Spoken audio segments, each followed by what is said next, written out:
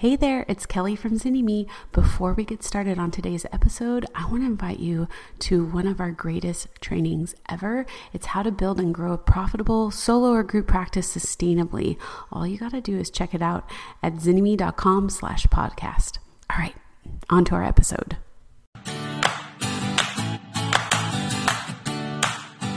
Kelly Higdon with Starting a Counseling Podcast. Today, I'm joined by Dr. Caroline Buzenko, a registered psychologist in Canada. And today we're going to talk about her story in her journey of building a practice and how she's moved from not only having a practice focused on working with kiddos, but turning her passion into that work into training. So welcome to the podcast. Thanks for having me. I'm excited to be here. Yeah. How did you start getting into private practice? It's such a long story, but no, I guess really, I'm just kind of one of those people who've always flown by the seat of my pants. Literally, my friend was like, hey, there's this counseling program. We should get our master's in counseling and have a coffee shop and we can, become counselors. So it was kind of like that. Literally, as I was graduating, someone had asked me, are you going to register as a psychologist? And I was like, we can register as a psychologist? That's so cool.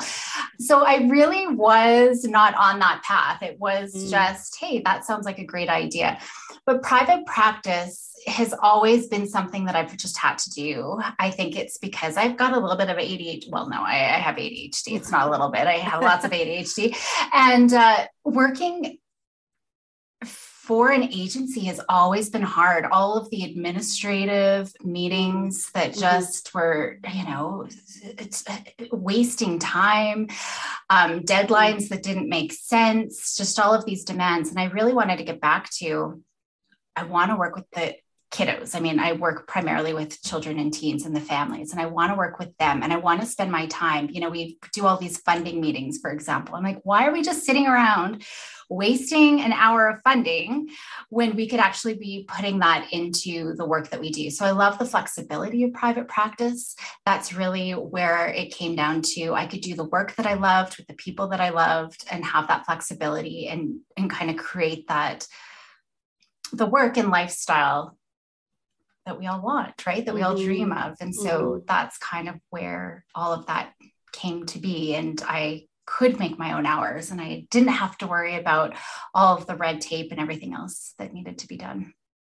What would you say it was like for you with having a neurodivergent brain and building a practice? How do you build a practice for you that really works well for what you did not want to create, which is what happened in the agency work and things like that?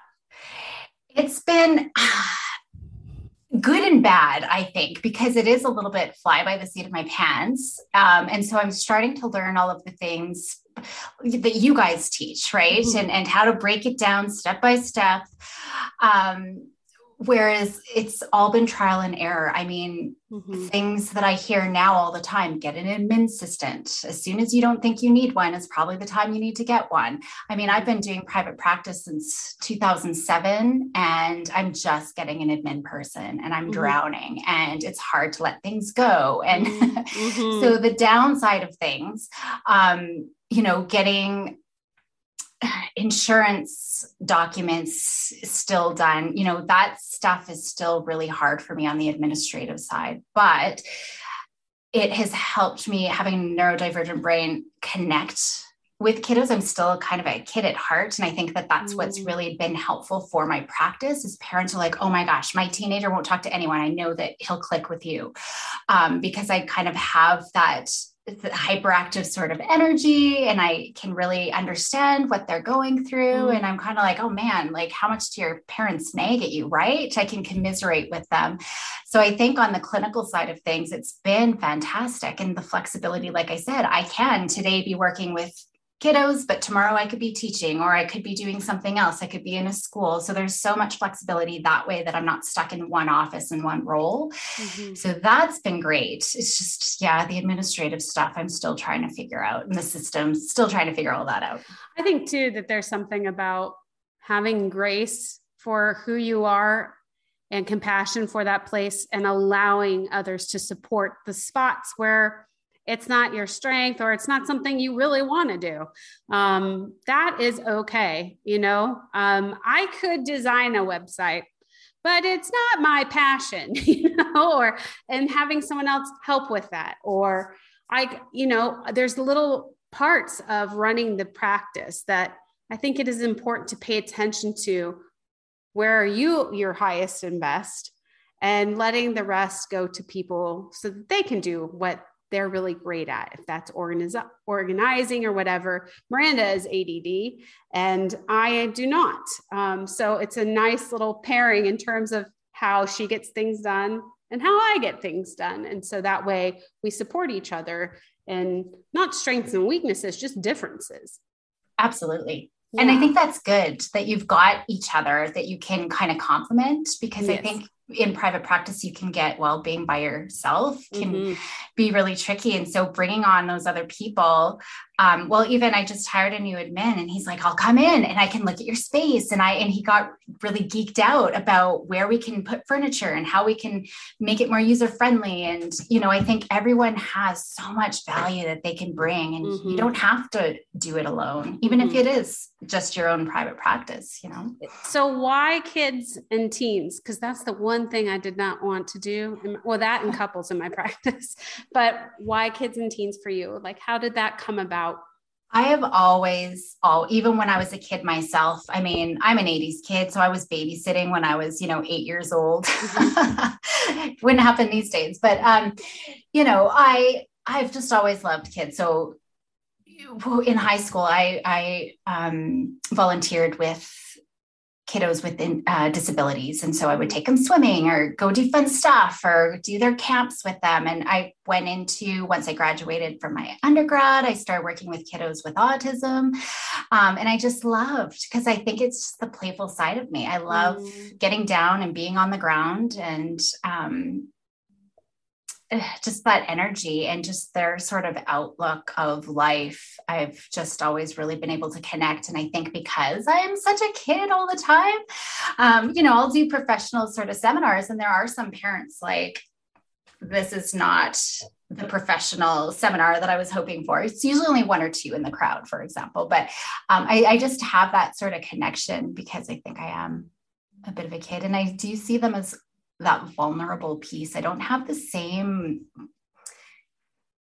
place in my heart, I guess, when it comes to empathy, all the things that we need to do to be really strong, highly effective therapists. I don't connect in the same way with adults as I do as the kiddos. So. Yeah. Again, honoring who we are and where our strengths lie, and what a beautiful way to build a practice. Now, you talked about effectiveness, and a big thing at Zanimi is about outcomes and really making sure that whatever we do is in service of not only improving the bottom line of our business and making more money and taking care of ourselves, but it's also in service of better outcomes for the clients. What does that process look like for you in your practice, and how has that turned into a passion for you? In terms of the outcomes piece, I mean, I'm always reading all the research anyways, and it's disheartening, especially when you look at the recent stuff that's come out just in terms of graduate school. We're not actually competent when we leave, and supervision doesn't actually help, and workshops don't actually help with all of those kinds of things, but it's coming back to the clients. I'm always asking, within sessions, I do rating scales, lots and lots of rating scales with everyone that, is this even what we're talking about? How much on a scale of 1 to 10, how much of this is even important to you? So looking at values and even with my kids, right? It doesn't matter how young they are. Is this something that's actually going to help you? And I think that that's really important, because it's usually they're kind of mandated clients, because it's usually parents who are bringing them in. And so I always tell, especially my teens, like, I don't want to just sit here and waste an hour of your time. That's not going to be helpful. How can we work together? So really that collaborative approach is always so important. And then doing that check-in, are we actually doing anything that's valuable to you? And are we actually making some progress? And I am someone within 4 sessions need to start seeing progress. So I am, when I look at outcomes, and especially when I'm working with families, I mean, anxiety is a big piece of my practice. And so I need to be seeing progress within 1 to 4 sessions. And if not, a switch needs to be made, whether it's our approach and how we're doing it, or maybe I'm not your best fit here, right? I am definitely a brief therapist. I'm not someone that you're going to see forever and ever and ever, especially with anxiety. I can sometimes do one session is enough. So that's with the kids piece, getting their buy-in and making sure that we are ticking along, but then also from the parents' perspective, because especially with anxiety, it is a family approach, right? It's a family solution. It's not just the individual. So looking at the family, what are you noticing differently? So getting a lot of that qualitative sort of feedback is so important, just to make sure that we are on the right track and doing what's going to be meaningful and helpful for them. So you have the private practice, but then you've grown that into other things. So can you talk about that process of, here I am, I'm meeting with these kids, I'm doing the outcomes, I'm tracking, I'm making sure that progress is being made. And then how do you move from that into the next step? Yeah. So I've been teaching as well, pretty much since I became a psychologist. Hey, it's Kelly. Are you enjoying today's episode? There is so much more to starting your private practice. That's why we created Business School for Therapists. It's our lifetime access business building program created especially for you and all the future stages of practice that you are going to go through. If you're ready to join a community that supports you, that to have access to a massive library of private practice trainings covering everything from creating your vision to setting your fee to getting you legally covered and more, this is for you. Simply go to bit.ly/therapist business school to get started. Really started doing teaching and supervising. So, right now I've got 2 master's students and I've got 2 PhD students, one doing a practicum and one actually doing her internship with me. And through that training over the years, it's been about a decade now that I've been doing that. Just seeing what they've been learning and being able to implement, especially with anxiety, it's like, oh, here's your CBT manual, or, oh, here's, this program that I've seen. And we kind of step by step try to go through it. And I realized, wait a second, there are things in this program that was developed in like 1982 that people are still using.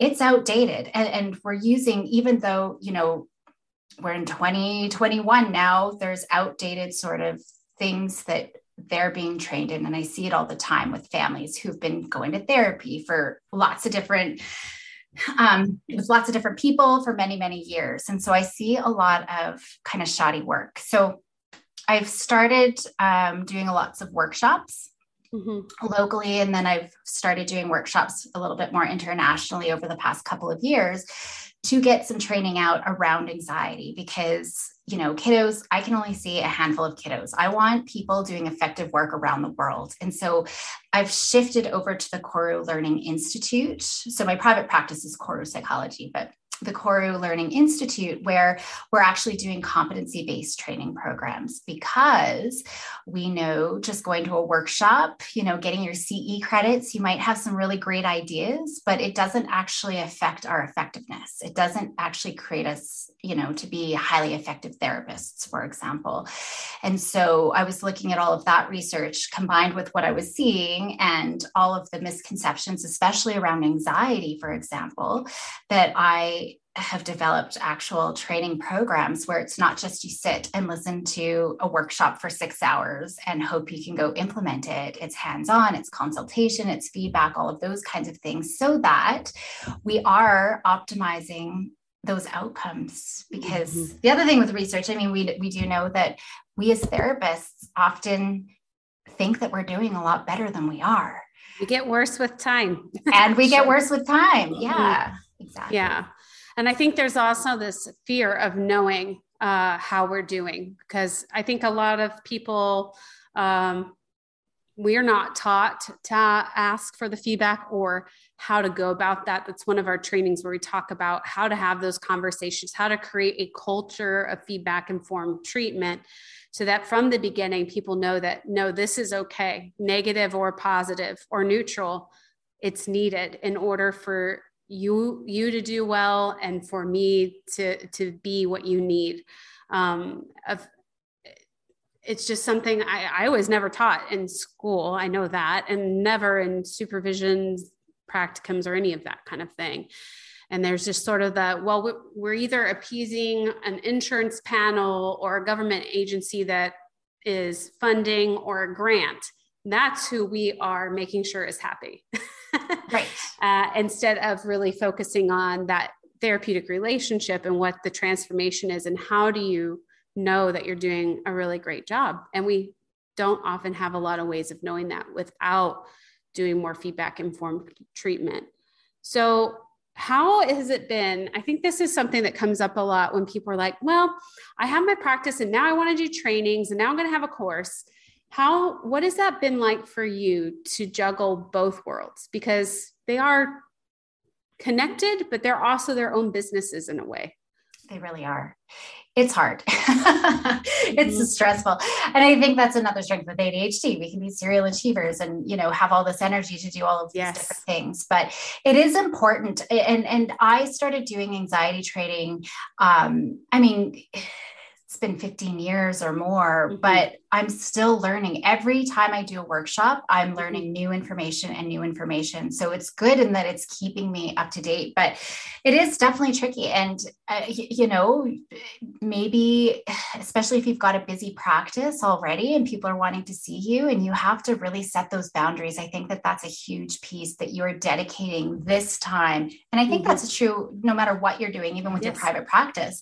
I'm dedicating this time to do my marketing, for example, or my networking. And it's the same sort of thing, knowing this is a core training day, this is a client day, and really trying to shift your mindset that I'm not worried about everything that I need to do for the training institute because I'm here with my clients. And so being able to be mindful, I guess, with whatever it is that you're doing. And the scheduling, which is a nightmare sometimes for the ADHD brain, but that is critical. So sitting down, these are my 3 priorities. I mean, that's the magic number that we know in the research that's good. These are my 3 priorities for today. I'm not doing anything else. I'm going to identify my time robbers, email, social media, things that are going to take away from me getting these 3 things done. And so being very structured and creating those boundaries, I think is so critical. And asking for help and having support from different people or a mentor or anything like that. And knowing that, we always say we have to put money back into our company to be able to make it grow. And so I have to hire people to help support me along the way. I think that's just such a great reflection, because I do weigh heavily on the organization piece, and I live by my calendar and I live by my Asana task list. Like every project, everything is running in there. And then that's what I know to do, because if I start thinking, I can create a lot more work for myself. I can get really creative and do amazing things, but I don't get anything fully done, or what needs to get done doesn't get done. Right. And I think it's important that those of you who are listening to this, that you understand that you can grow in any way you want, but systems and organization are what's going to help make that easier for you. And in whatever you create, have feedback loops so that you can make it better and better and better. Because when it's better for your clients, it's better for you too. I imagine, like, even as you're saying, you improve on the training, you feel more confident because you're up to date on research, and then clients are getting really great training that way. Yeah. Well, and that kind of reminds me, if we look at the mindset of the most effective entrepreneurs around the globe, the one consistent characteristic or mindset that they have is looking for those opportunities for failure. And they're like, yes, that didn't work. So what is this going to tell me how to do things better? And it's taken me a long time, but those systems and processes, I'm fine tuning, and they are so important. And we might make the excuse, oh, I don't need that right now. Right. Or I don't need to do that right now because I need to focus on this work, but there's always going to be other work. And so being able to set, those 3 priorities for me, looking for, I always reflect at the end of the day, what could I do a little bit differently tomorrow to make my day easier or to get my priorities done? What were some of those slip ups? Because that can be really helpful. And I've been one of those people where, I've maybe tried to get a workshop off the ground and I wasted all this time and all this money and nobody signs up. And then you feel really disheartened.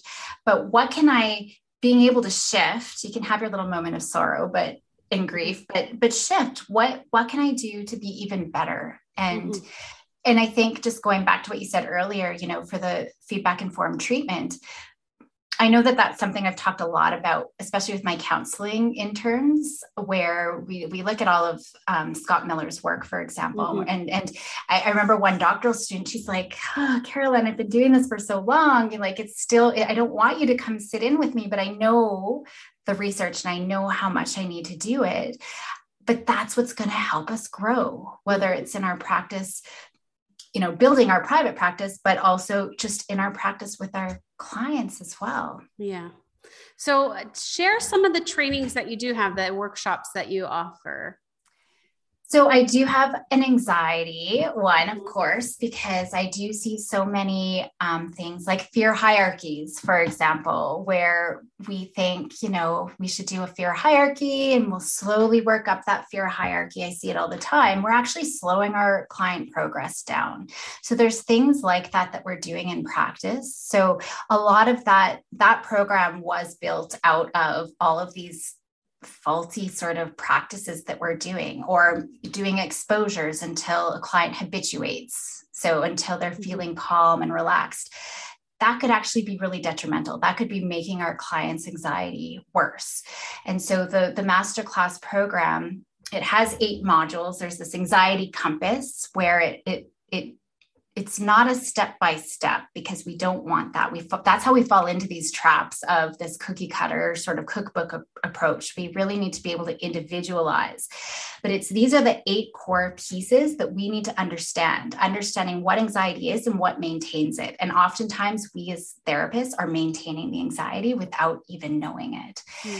And so it's being able to shift our practices, bringing parents in. I work with kids. So if and the program really is for kids, but it can be helpful for everyone, especially knowing how to set up proper exposures, for example, and just, we don't necessarily need to do cognitive reframing. So it's looking at all of those pieces. How can we shift how we're doing our work, building our toolbox, but there's also ongoing consultation. So we have weekly meetings where we are getting feedback, and you're able to bring your video where you can be like, okay, Caroline, let's deconstruct what was going well in my session. What are some things that I could be doing differently? So there is that piece where you are getting some of that feedback. So the anxiety one is a big one. I also have one for ADHD, working with kiddos with ADHD to be successful. And a new one that I've just started is therapeutic assessment, but within a psychoeducational framework, because, for all of the therapeutic assessors out there, we know that it could take 3 to 6 months.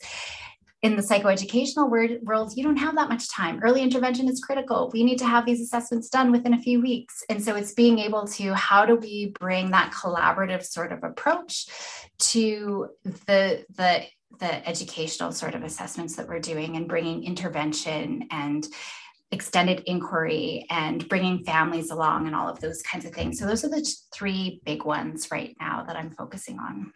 I love it. I love how every time I do this podcast, people's story is replayed and the narrative informs the business always, like just your own story, your own brain, the way you work, and how it has turned into this beautiful business, and how you take that passion, that saying like, when you have any neurodivergence, the world is wanting the cookie cutter, right? And it's like, this is how all brains work, but that isn't the case. And you're also taking that approach clinically for people of saying, this is not the case. We need something that's really more organic, that's more in tune with what research says, but also what the clients are saying. And I think it's a beautiful mirroring of your own story and how you've built this business. And I'm hoping that this is of encouragement to people, because each person listening has their own story, and that business is deserving of benefiting from that story. And I feel that when we step into those truths, our businesses are better for it. So thank you so much for sharing your journey. It's been lovely to chat today. For those who want to check you out, you want to share your website? Yeah, it's drcarolinebuzanko.com. So CarolineBuzanko.com. And yeah, all the courses and trainings are on there. And for listeners, there's a 20% off code if you put in Zinni for anyone listening for any of the workshops or training programs that I've got. Awesome. We'll have the details in the show notes, and we'll see you all next time.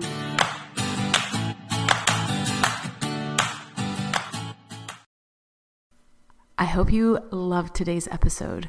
If you're a therapist who's tired of those long hours, low pay, and constantly battling burnout, don't forget our free video training designed just for you on how to build and grow a sustainable, profitable solo or group practice. Head over to zinnime.com/podcast to check it out today. Until next time.